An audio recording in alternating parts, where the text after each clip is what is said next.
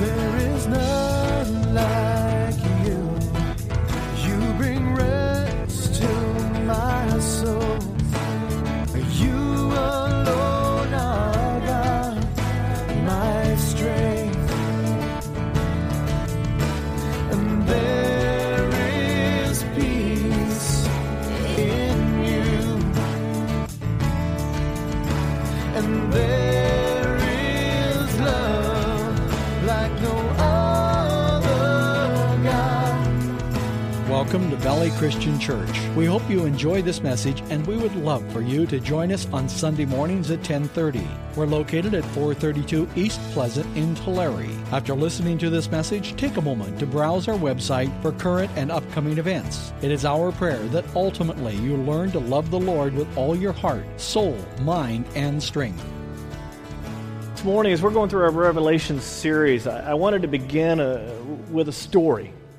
A true story that happened a long, long time ago.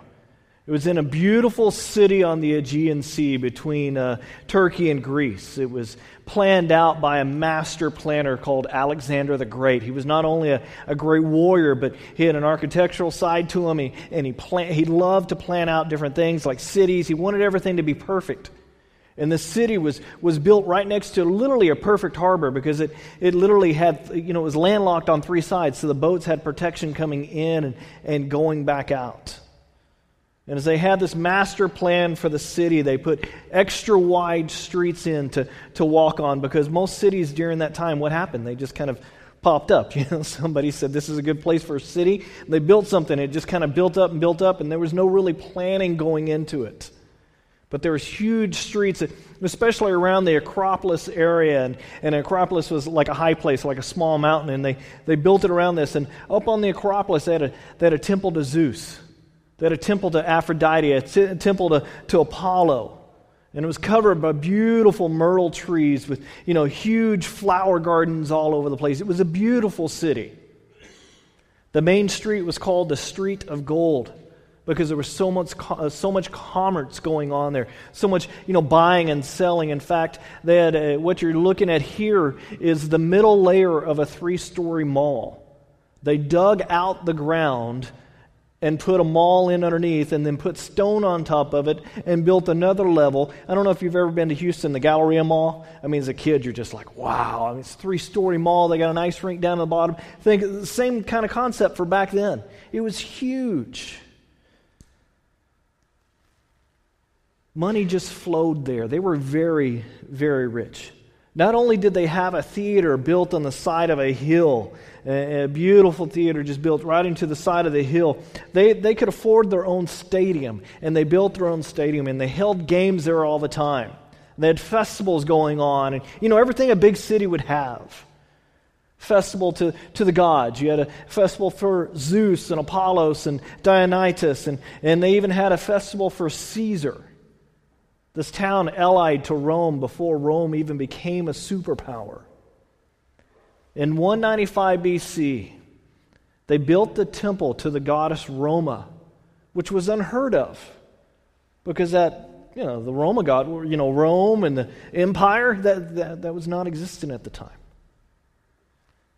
Until Rome became a superpower, and then everybody started doing it. But during these festivals, people would come from all over Asia Minor to come down to the festival of the empires, or to the emperors. And 350 years later, in February of 155 AD, people flooded in from all over the country just to go to this festival. And they were bringing Christians to the stadium screaming, "Kill, kill, kill!" Thrown to the wild beast. Repent from being an atheist. Because Christians were considered atheists. Why? They believed in one God, and one God only. Because you had a polytheistic society, and you were an atheist, especially if you believed in a God that you couldn't see, you couldn't make a little statue of. You should worship all gods, they said, and it's wrong if you don't. So they were like, bring him in. And they brought in this one old guy. It's written down, Germanicus is his name. He was a very old man. Are you going to repent? Are you going to repent from being an atheist? Are you going to just burn an offering to Caesar? And he said, I have no desire to live in a world that is full of injustice. And he literally looked over to where the beasts were. The story is written down from the time, the historians. He looks over where the beasts were kept and he says, come and get me. The crowd went into hysterics, screaming, down with the atheists, down with the atheists. And then they started going, bring us Polycarp, bring us Polycarp. He was the name of the bishop in the area. He was a leader of all the churches over the whole area. He was an old guy by now. He knew John and he trained under the Apostle John. So they ran, the people who knew Polycarp, they ran to tell him, look, dude, they're coming for you. You need to get out of town now. So he fled to a country estate. Really kind of against his will, because he wasn't the type of man to flee. And they searched and searched for days for this man. The festival was still going on. And while they were searching, Polycarp and his friends, they fasted and they prayed, and one night he had a vision that his pillow was on fire. And he finally figured out, well, God is going to have me burned alive, because they were burning Christians alive at the stake. And he flees again when they got close, and his people chasing him captured two guys, and they tortured them to get them to tell them where he had gone. So late one night, they came to get him about dinner time. They arrived banging on the door, and his companions were going, Polycarp, go out the back. You got to get out of here. And he says, no, God has a plan for me, and it begins right here. He walks to the door, and he opens the door, and the soldiers are stunned, because here's this like 80 to 90-year-old, mid-80s, little short, skinny man saying, I am Polycarp, you're here for me. And he invited them in and said, eat the meal we were going to eat and let me pray for an hour. And they allowed him to do this. The arresting soldiers sat down and ate while he prayed. It's recorded that his prayer was so powerful, so fervent, so gracious and loving, that they felt awful for coming to do what they had to do. But they had to arrest him.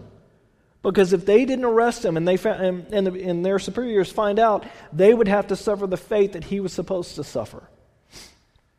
They had a duty to perform, so they marched him along as they were going back. And the leader of the soldiers kept coming up to Polycarp and saying, come on, man, what's the harm? What's the harm? Just burn a little incense to the Caesars. Burn a little, it's not going to hurt anything. You'll be spared. Just say Caesar's Lord once. They're just being politically correct. It'll be okay. Just do it once. Doesn't mean anything. And Polycarp said, I had no intention of doing what you ask. I'm staying firm to what I believe. My Lord Jesus Christ is the only Lord that there is. And all night long, it's written down that the leader just badgered him. And by morning, they were treating him roughly because they were so frustrated that he wouldn't do what they asked. So literally, they dragged him into the stadium, and the crowd's in an uproar. And as they were entering, Polycarp and a few of his friends heard this voice from heaven that said, be strong, Polycarp, be strong. No one else heard him. So they marched him into the center of the stadium, and the crowd just goes wild. And they're saying, kill, kill, down with the atheists, death, death. And they roared to bring out the animals to tear him apart. And they brought Polycarp before the proconsul, the judges.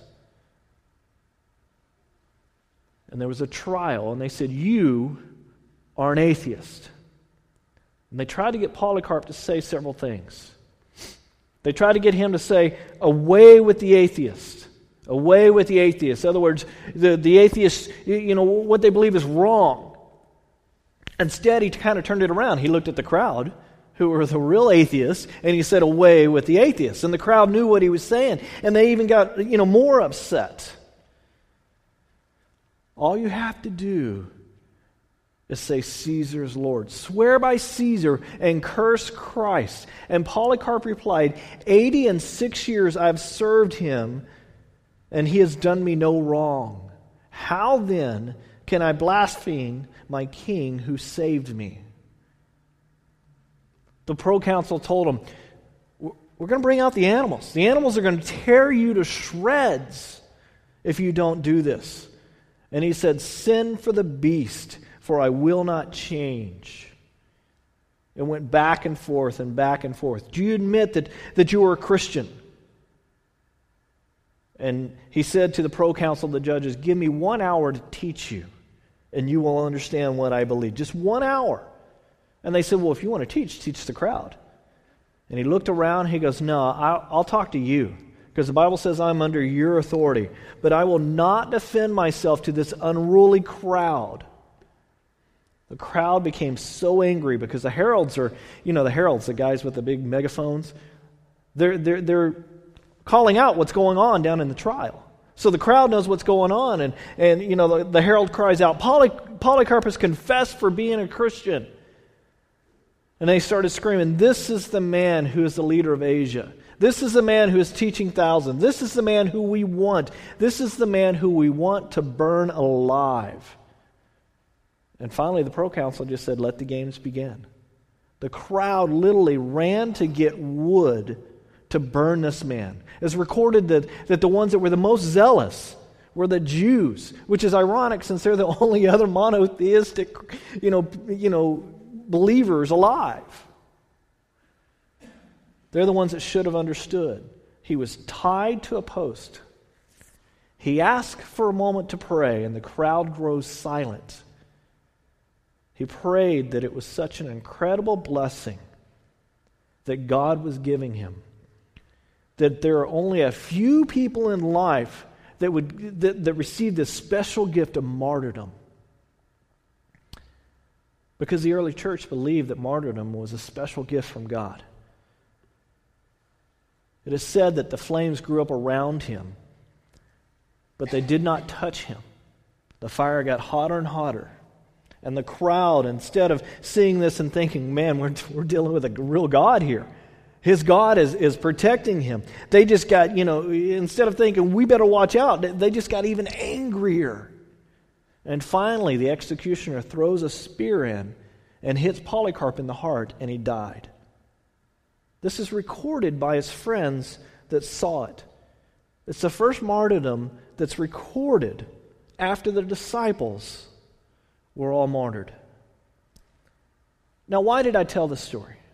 And why did I show that clip that you're thinking, why show a clip like that in church? I think it's important because it fits into what we're talking about in Revelations 2 today. Because John is told to write 7 letters to the churches that Jesus dictated to him. So John, he's supposed to write one of the letters, and the guy that receives the letter in Smyrna is a bishop called Polycarp. Polycarp received that when he was about 30 years old in 95 AD from his friend and mentor, John.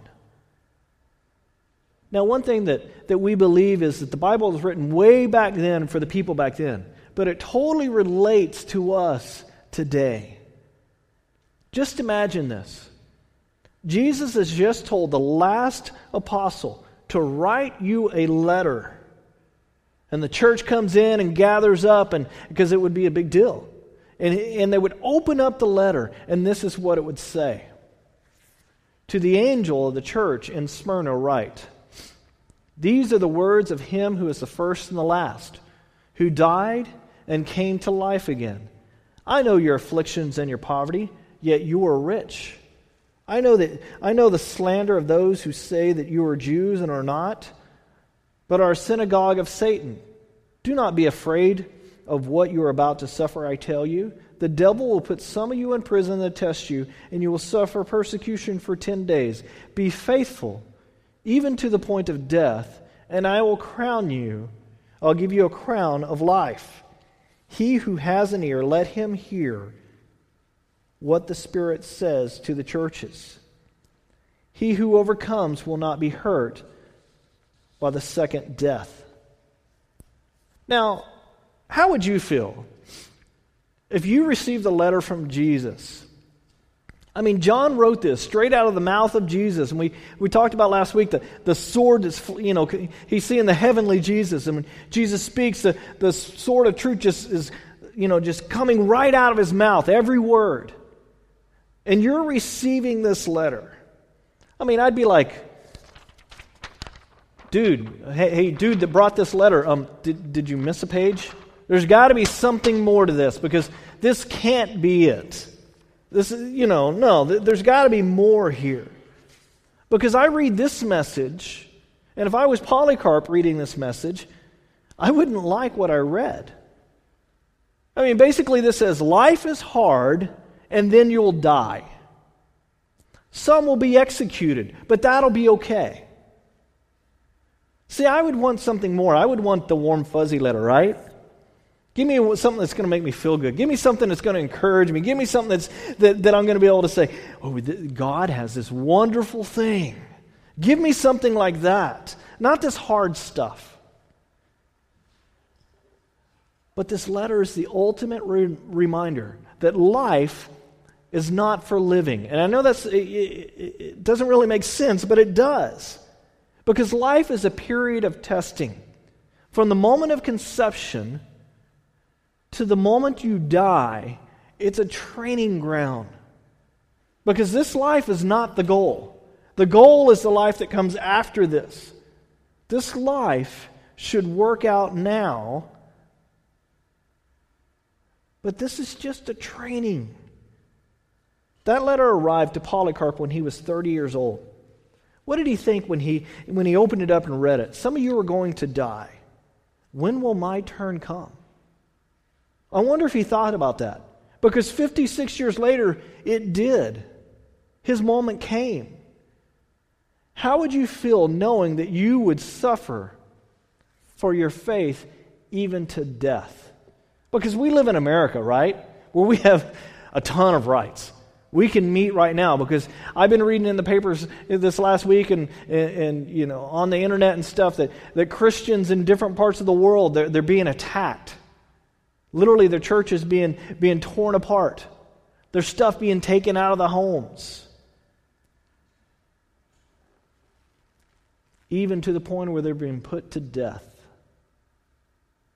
So I had to really look at this letter and see what Jesus is saying to them. The first thing he says is, these are the words of him who is the first and the last, who died and came to life again.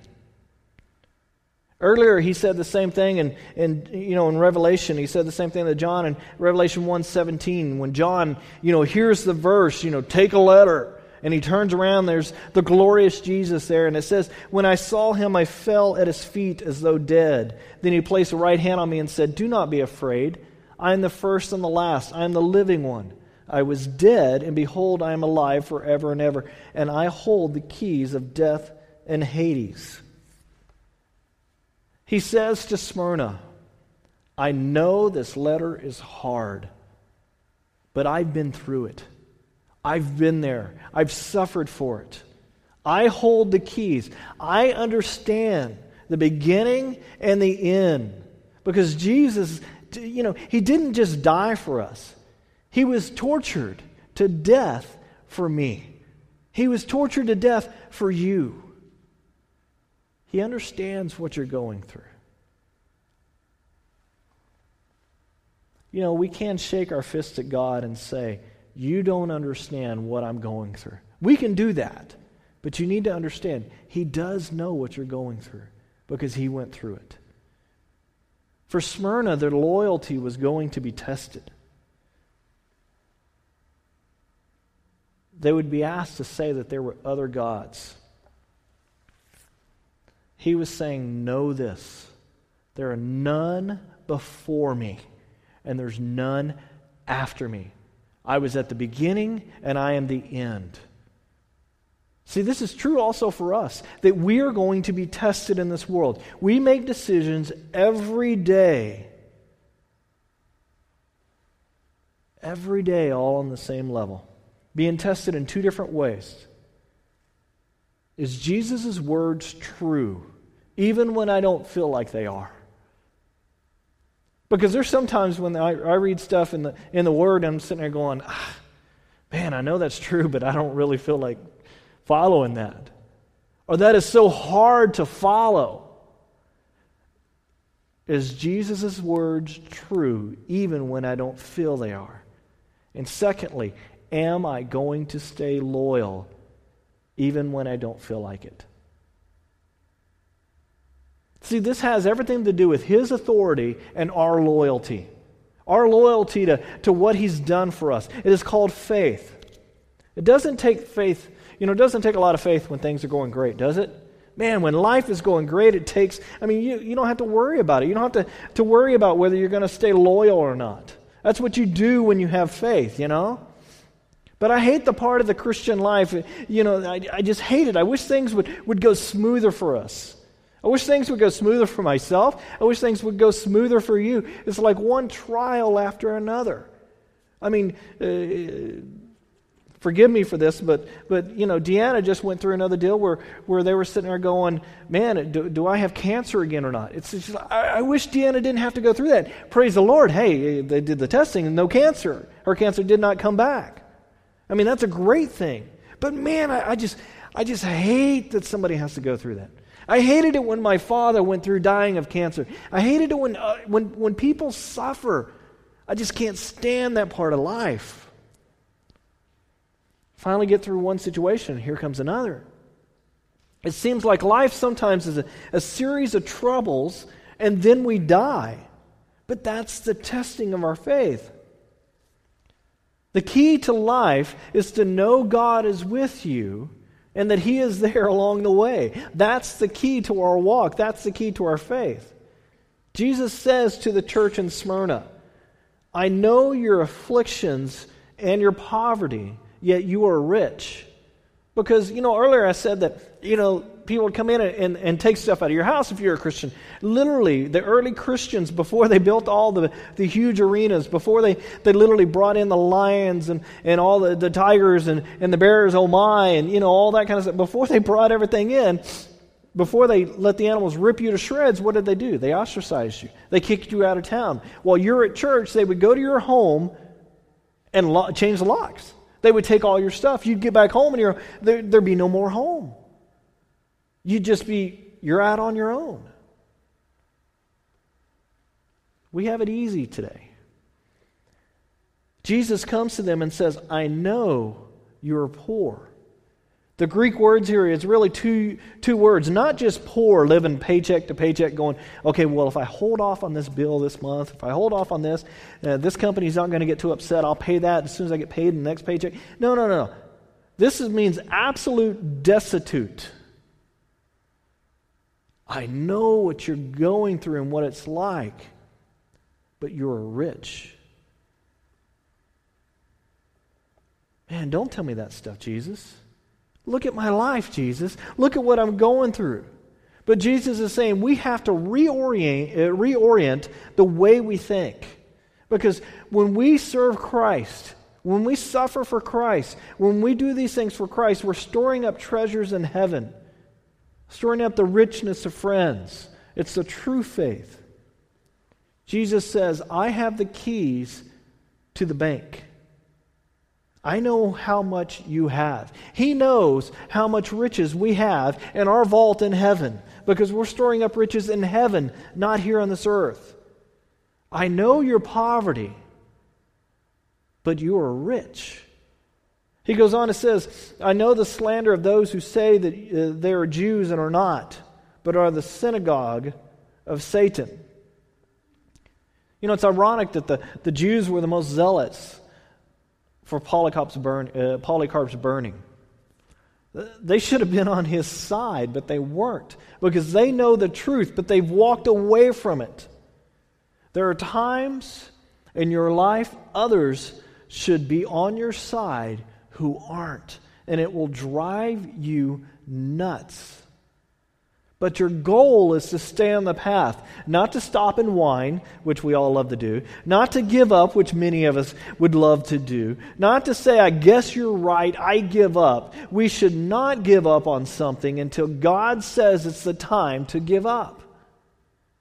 He goes on in verse 10, it says, do not be afraid of what you are about to suffer, I tell you. The devil will put some of you in prison to test you, and you will suffer persecution for 10 days. Some scholars believe that, it's a short persecution time for the Christians, and other scholars believe that there's 10 major persecutions during the Roman reign, during their empire from AD 67 to about 314 AD, until Rome becomes Christian, which is a very interesting story. But during this time, over 5 million people are persecuted and killed for Christ. That's what Fox's Book of Martyrs says. You will suffer persecution for 10 days. And then he says a really strange thing. Be faithful, even to the point of death, and I will give you the crown of life.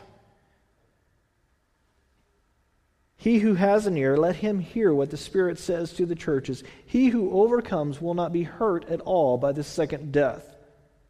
Now this phrase, second death, only occurs a couple of times.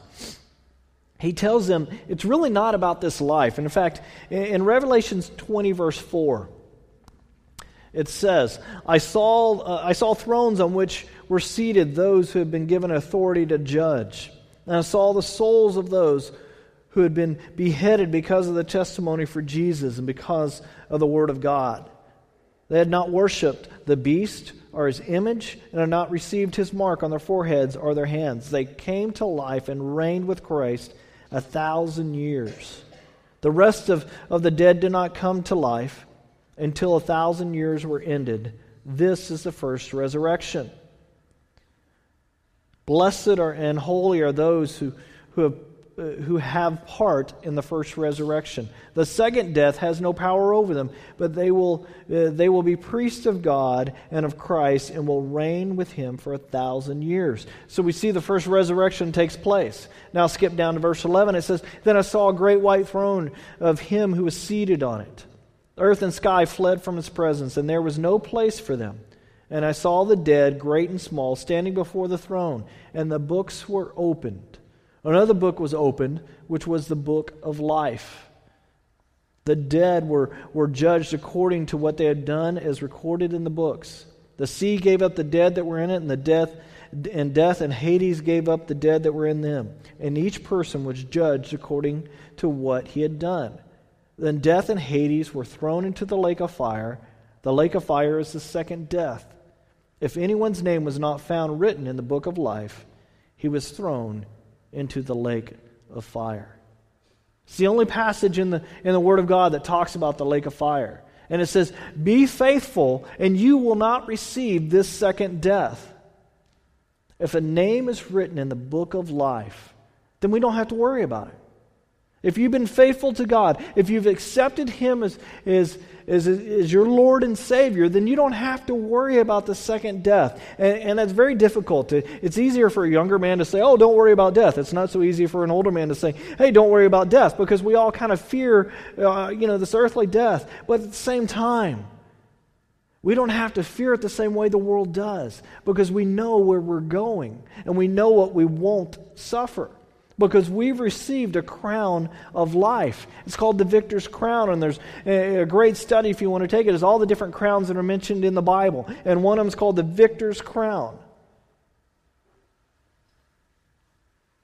The ultimate crown. See, this is the big test of Christianity.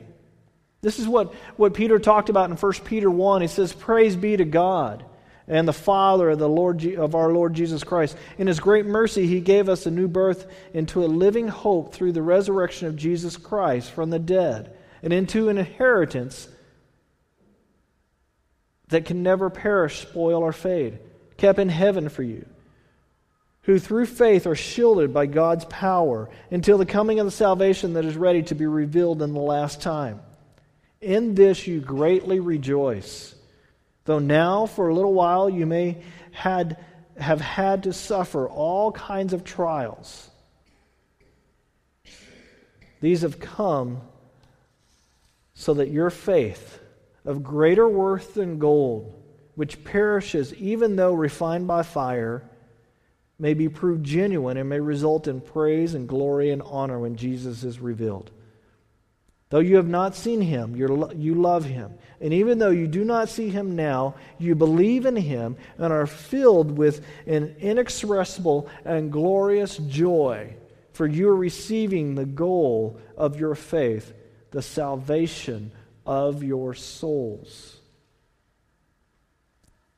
See, I think one of the things that we forget about, we all love the little nuances of the Word of God, and we love getting in little disputes, and not arguments, but disputes. Well, I think it means this. Well, I think it means that. Well, if you go look in this Scripture, if you go look in that Scripture, sometimes we miss the big picture. What's the big picture? Once you accept Christ, hang in there, because it's not about what happens in this life sometimes. It's about what happens in the next life. Stay faithful. Peter was crucified upside down shortly after those words were written by him. I want to end this morning with a simple paraphrase. Jesus understands what you are going through. And he tells you that it's not about this life, but the next one.